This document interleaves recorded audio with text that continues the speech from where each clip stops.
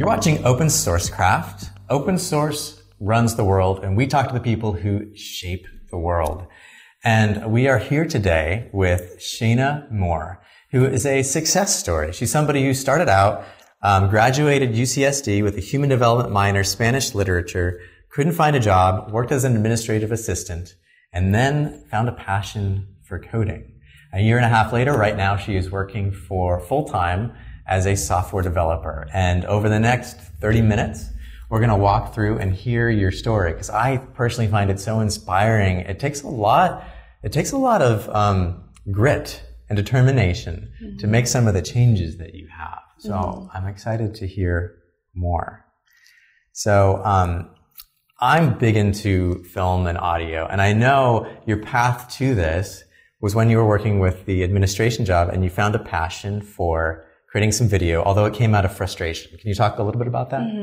So my interest in code came in two different ways. So at first, as I was working at administrative support, one of my main jobs were to manage spreadsheets using Excel and also to create reports. And so basically the day that I figured out that tasks that would take me all day to complete could be done in seconds and just automate the processes, I was instantly hooked. So that was my, I guess, first introduction into the power of code. And then during this time, just... Wait, hold on. I want to talk about that, because I just did an interview yesterday with Ben Sullins, who's like a total data geek. And like same sort of thing. Like he was working in a company where he had to do Excel reports. Okay. And he just found like he took it from there to Visual Basic, and he just loved getting into the data, the same sort of passion that it sounds like you found as well. Yeah, it was really exciting for me. And yeah, that was definitely a happy accident, I guess, to experience in that role where I didn't hate my job, but it wasn't definitely not my dream career either. Okay.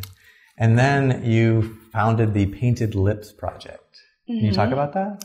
So yeah, during this time I was working full time, but I was just inspired to create, I guess, do something creative. And that ended up being a YouTube channel where I record beauty-related videos mostly. And so the Painted Lips Project stemmed out of a frustration of not seeing much diversity being represented in the beauty community. And so I literally just started by creating small, short videos of modeling different products against my skin tone, just to show other women what, you know, a dark-skinned woman might look like wearing red lipstick, for instance.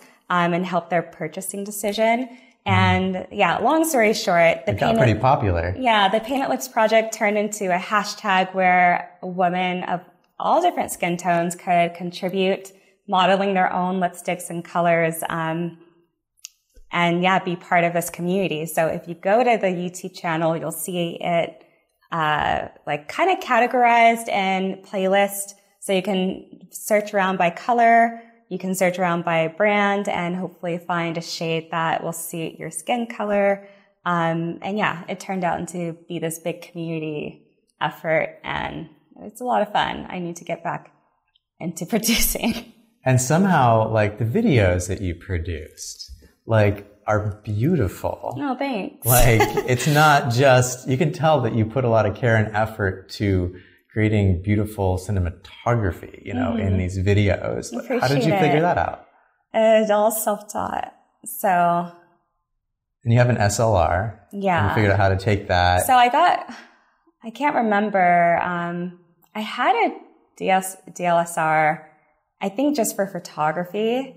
And it had a record button. So. It had a record button. Yeah. It ended up being just a lot of self-taught and noticing like the natural light is the best light. And okay. Yeah. And then eventually you got... That was another thing too. A part of that process is teaching myself how to use Final Cut Pro. So that, I don't know. I think this is a pattern that we're going to see in your story where you're like, I want to figure this out. I can figure this out. Exactly.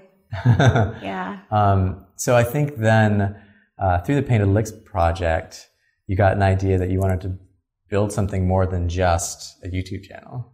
Yeah. Tell us about that.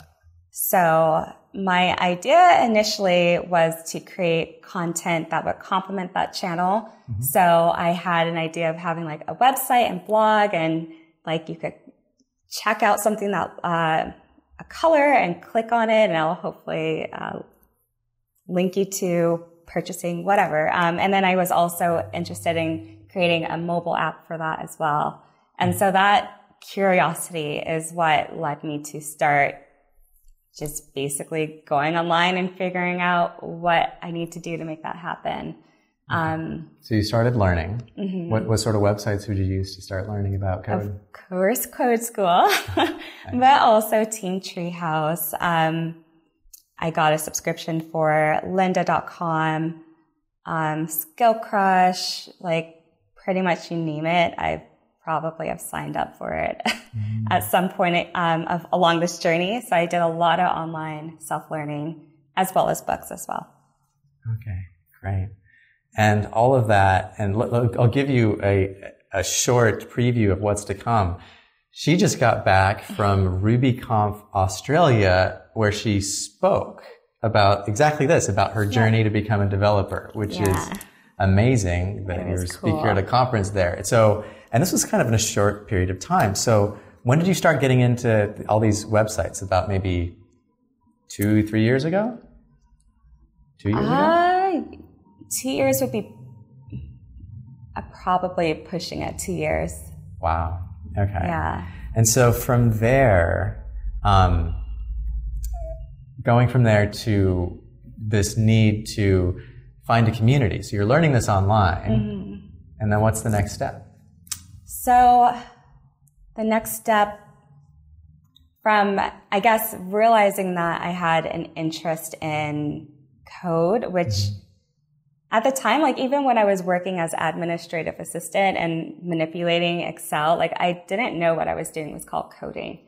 But anyways, once I finally realized what it was that I was interested in, that's when I started to put myself out in the community and meet people. And it's like, I don't know what the phrase is, like put the rain before the horse or something. I don't know. Like a lot of people will feel as if they don't know anything. And so they don't want to put themselves out there and expose that. But that wasn't the route that I took.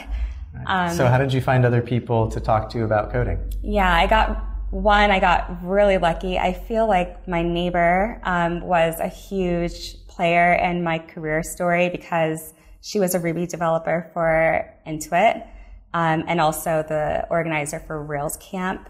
So I feel like her story really, I guess, set the light bulb off initially. Kind of inspired you, maybe? Yeah. And also for her, she was always going to a bunch of meetup groups. And so that's how I started getting interested in meetup groups as well.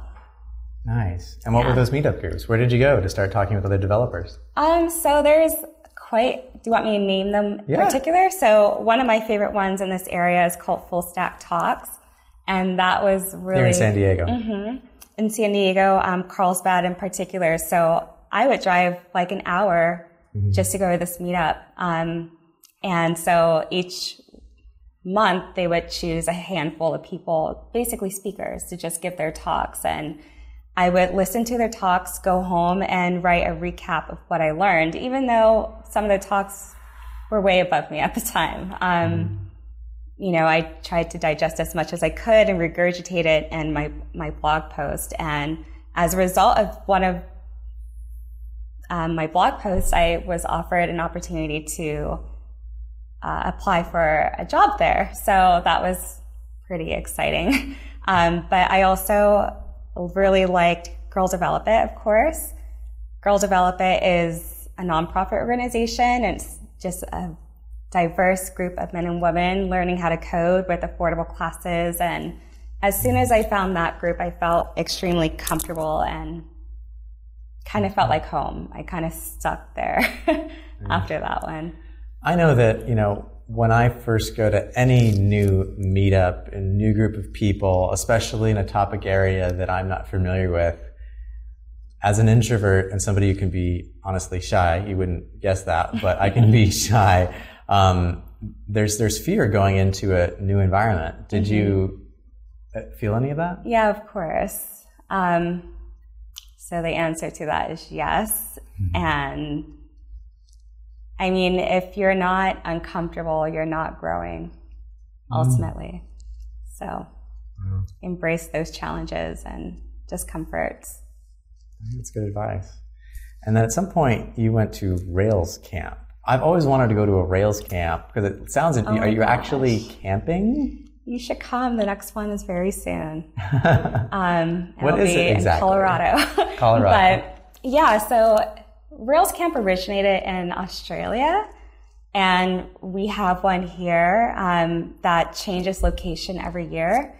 So the last one was in Idaho. The one that I went to, as I was saying, that my neighbor was the organizer of Rails camp, and she invited me to attend, and that was in Stanislaus Forest in Northern California. And I didn't know anything at the time. I didn't know what Ruby was or what Rails was, but I decided to go anyways.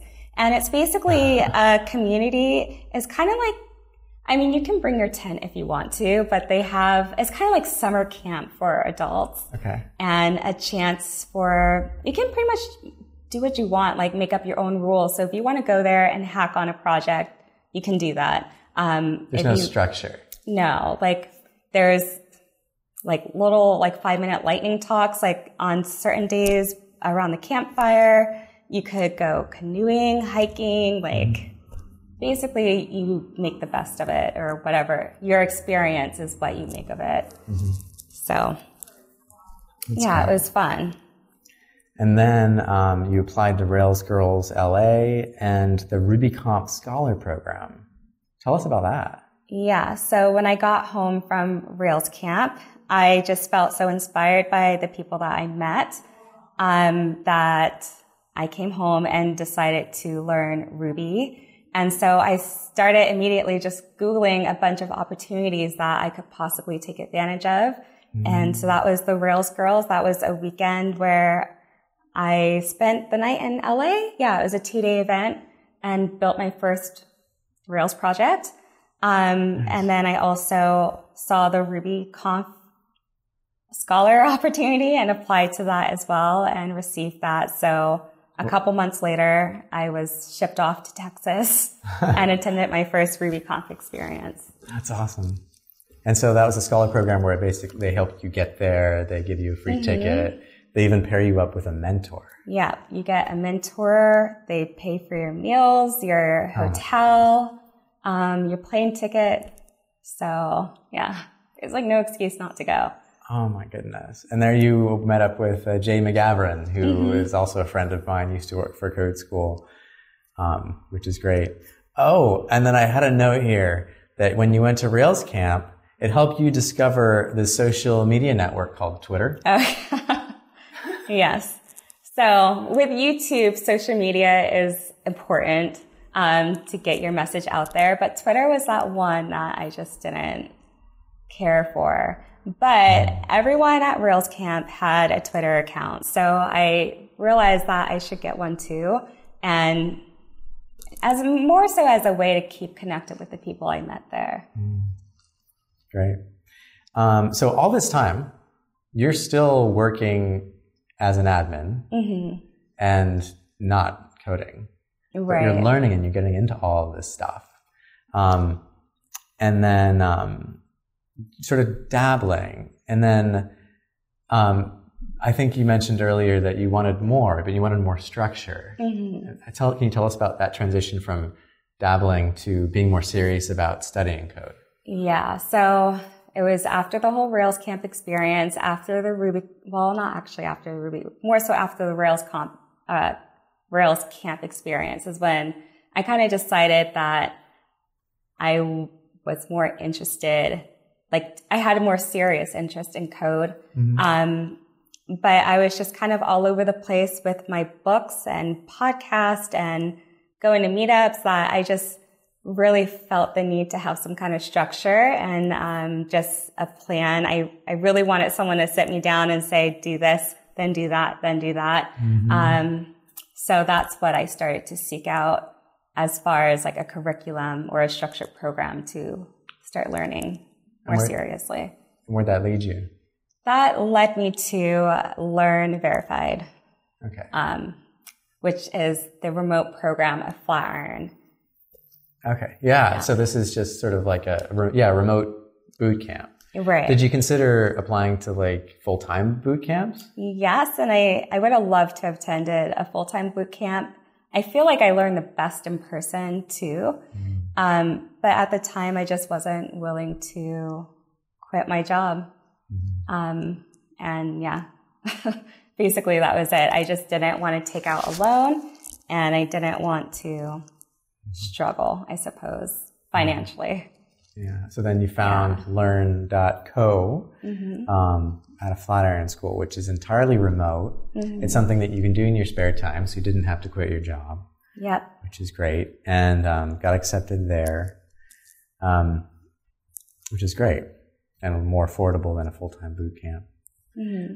So then something happened about 3 months into that. You want to tell us about that? Yeah, so it's just amazing that I think my story, or I don't know, it's just kind of amazing the transition of things that happened. So basically after about 3 months of starting to decide I wanted to learn this seriously, I got laid off from my job. And that's the worst. Obviously that was really scary. And I ended up being unemployed for 6 months. But this put me in an uncomfortable situation. And, you know, was that fire that lit my booty to get my life together and make some serious choices, which ultimately led to a career change. That's great. It looks like we've got a question. Somebody's asking, what JavaScript framework is the best for starting out?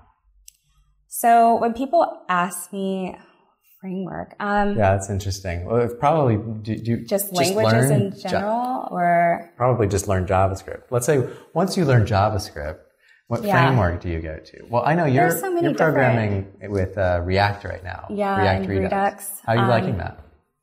It's learning. It's challenging. I go home and watch tutorials still, but when people ask me this question, when it comes to frameworks, I feel like there's so many different frameworks and that they change quite frequently. I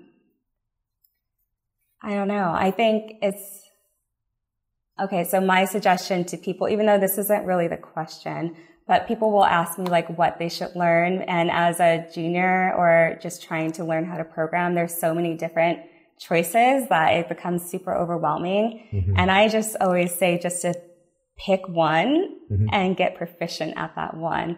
Because for me, that was Ruby. After I learned the fundamentals and basics of Ruby, being able to learn JavaScript or Python, like the ideas of, it's just like doing something, the same idea, but done in a little bit different way. And it just becomes so much easier than to, you know, have all these distractions. Oh, I need to learn this and then I need to learn that. And it feels very overwhelming as a beginner. So just pick one and get good at it. Yeah. One to start out with.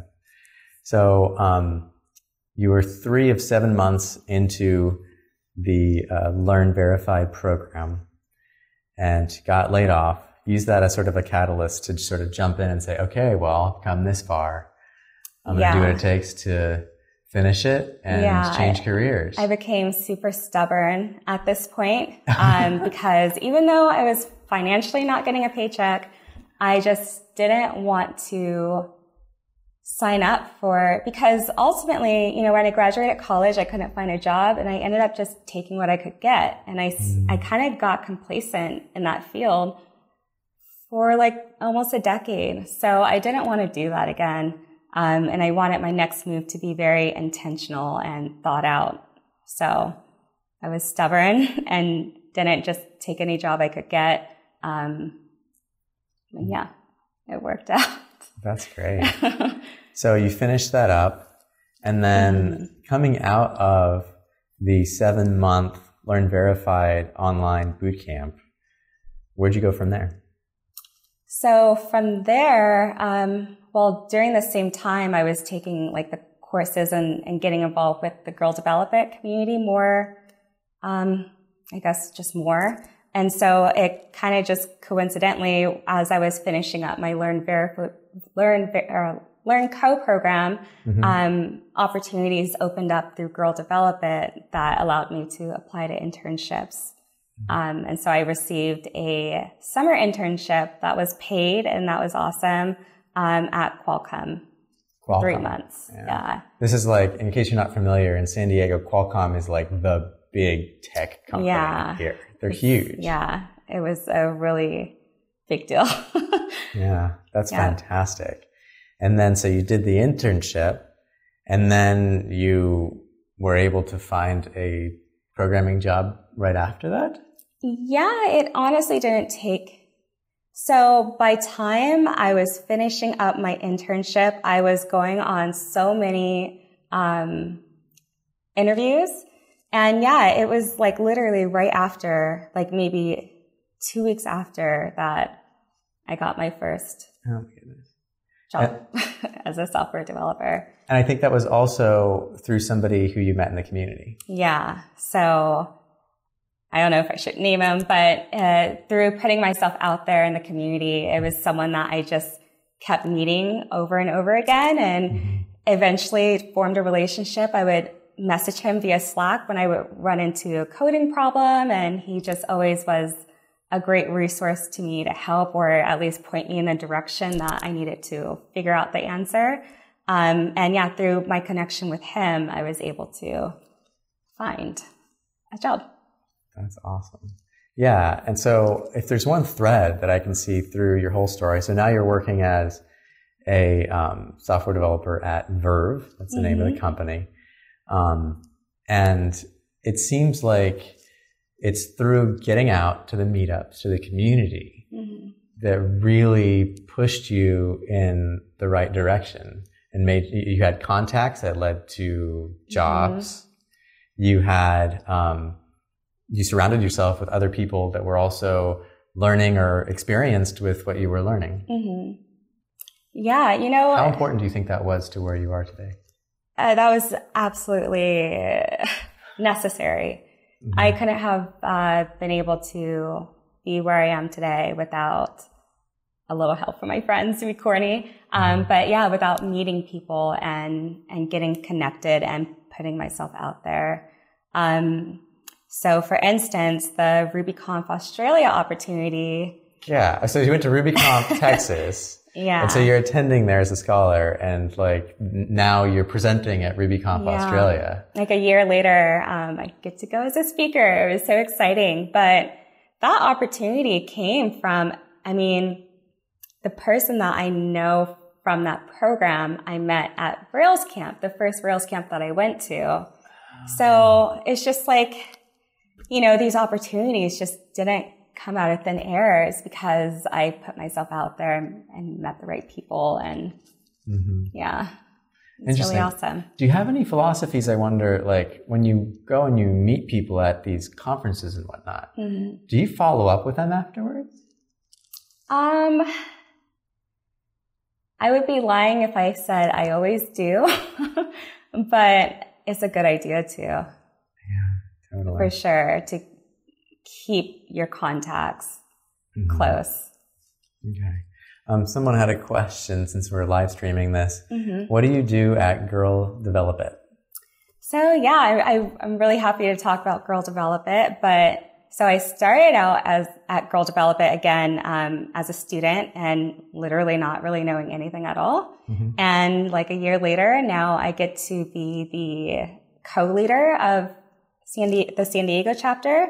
So that just means that I get to help organize and be the person behind the scenes of the operations of our local chapter, along with my partner, Courtney Phillips, who really is like the heartbeat of our organization, because through her connection is how we are able to partner with Qualcomm. But anyways, so for Girl Develop It now, I just basically help to organize events. And what kind of events do they run? So this weekend, we have our HTML and CSS intermediate workshops. So they're affordable classes, and we also offer scholarships through our sponsors. And so that's this weekend. But so right now, like the next 6 months, we are offering a front-end development series, I guess you could call it.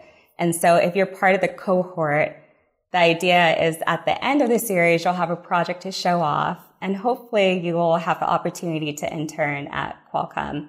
But you could just, if you don't want to do the whole thing, you could cherry pick as you go. So after this class, we're going to have a workshop on user experience, but we also like scatter like coding coffees in between so that what you learn from your workshop, you can hopefully have a project to keep learning and pairing with other people who are learning the same thing that you are. Or if you have questions, you can go. There's always like TAs and mentors. And then we also do like professional development too. So one of our biggest, the one that sells out all the time is how to ace the technical interview. And so our participants get an opportunity to whiteboard and practice with each other and just learn how to do their LinkedIn better. And yeah, it's a great organization. Nice. How do you ace the technical interview in 30 seconds? That's tough because I definitely bombed a lot of them. But okay, so that's actually a good question, and something I do tell people when I give the talk of my story is to be yourself, but also to be different. So when I was in that process of applying for jobs and doing the whiteboarding, for instance, there were so many whiteboarding challenges that I just bombed at. But instead of going home and just like wallowing in my self-pity and saying I'm stupid or whatever, just trying to forget the experience, I would go home and still try to figure out the solution to those problems. So that when I emailed the interviewer back saying thank you, I would also say, hey, I focused a little bit more time on the whiteboarding challenge you gave me. Here's the solution. Let me know what you think. And, you know, from doing things like that and just kind of going above and beyond, I received another opportunity to intern that way. I didn't intern with them, but yeah, you just gotta. That's great advice. Yeah.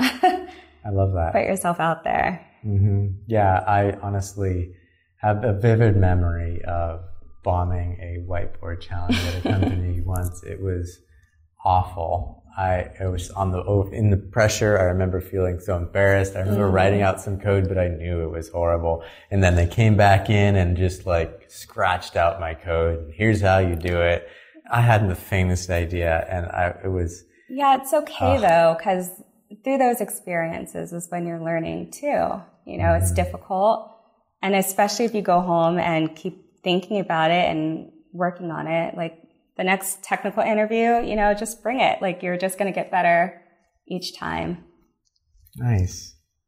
Love that. So one thing that I know you mentioned is about something called growth versus fixed mindset. Mm-hmm.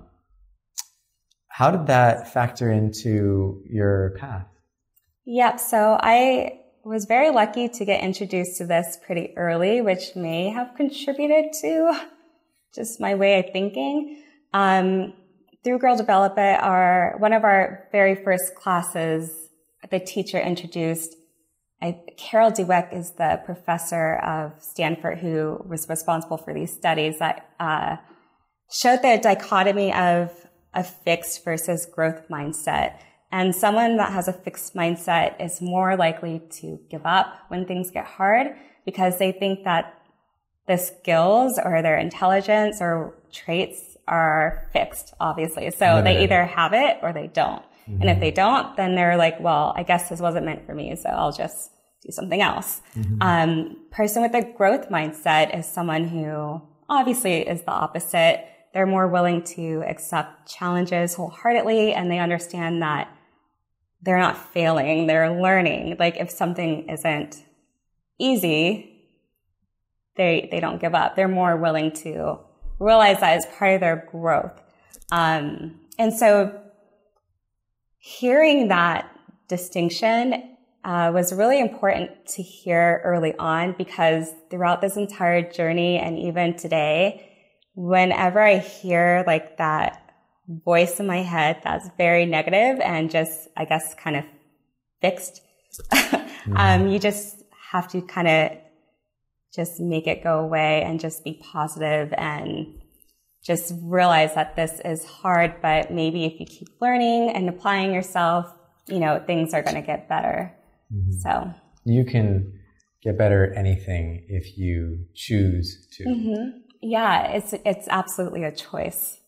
For sure. Yep. All right. So, you mentioned at RubyConf, we've got one more question here. What would you say? Oh, this is a general question. What is the average, hourly rate of people interning? I don't know what the average is. Am I allowed to share? Yes. Okay. So at the internship I received, I believe it was $20 an hour. Yeah, that sounds about right. Yep, and it was a full-time opportunity as well. And actually, and sort of the growth and fixed mindset leads to, you mentioned you had somebody come up to you at RubyConf in Australia and say something meaningful. Do you want to tell us about that? So I met this gentleman in obviously Australia after my talk, and I really appreciated what he was saying, because along this journey, it's very obvious to, like, as a minority African-American woman, that you don't really see other people who look like yourself represented at different tech events or meetup groups or whatever. So basically, his point was that by me sharing my story and hopefully inspiring other people, especially women or just people of minority groups, that I'm ultimately hopefully doing something that's much larger than myself, and hopefully giving people the hope to do the same thing if they so choose to. Yeah. It was really special. I couldn't agree more. I think the more you see,